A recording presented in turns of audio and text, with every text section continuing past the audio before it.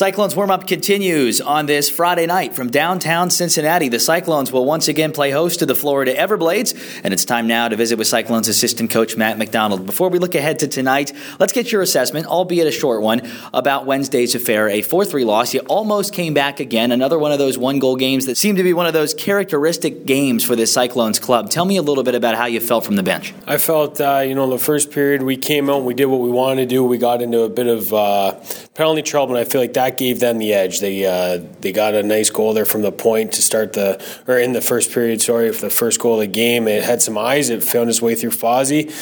I felt we still had a bit of momentum, but then the second period we kind of fell into their game, and their game is run and gun, and we made it into a track meet, and that kind of came back to bite us in the butt a bit.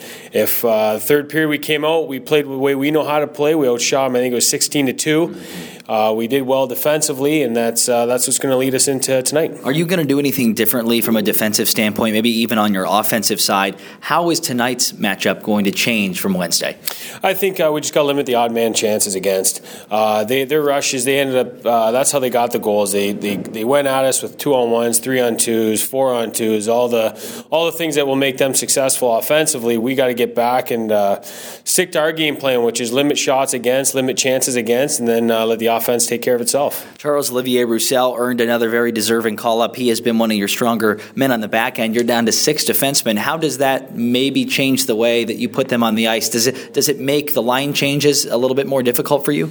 Well, it's a little bit different for matching up. When you have a guy like Charles Roussel back there, he's a guy that can play against their top players and be well physically, defensively, and be a great shutdown defenseman.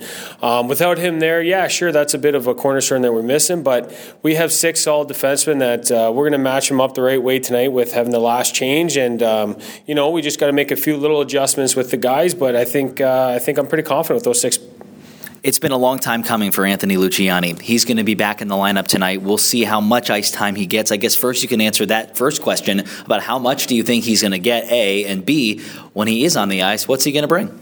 Well, I think everybody knows that he's an offensive threat every time he's on the ice. I think we're going to ease him into the game, but if I know the way Luch is, he's going to want to be out there every chance he gets.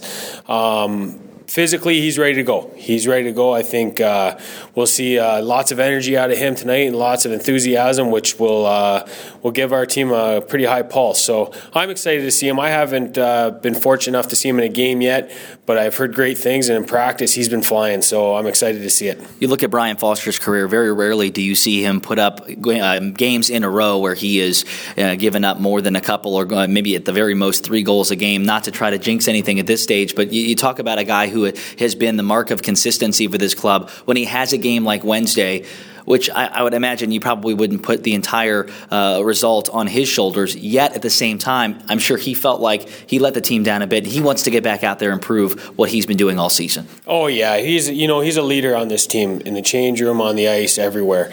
And it's not to say that those 4 goals were definitely not his fault. He made a couple of huge saves, and we had a lot more odd man chances than against us than we should have. And that, he kept it to the score, which could have been higher. He's going to go back in there tonight, and I'm confident that me and Skulls are both confident that he's going to come in and show everybody what he's been doing all year. The mentality was, when I talked to the players before the game after morning skate, that you got the kind of start you wanted last night, but unfortunately it just didn't carry through 60 minutes. You talk about getting a fast start again. How do you not only get it, but maintain it?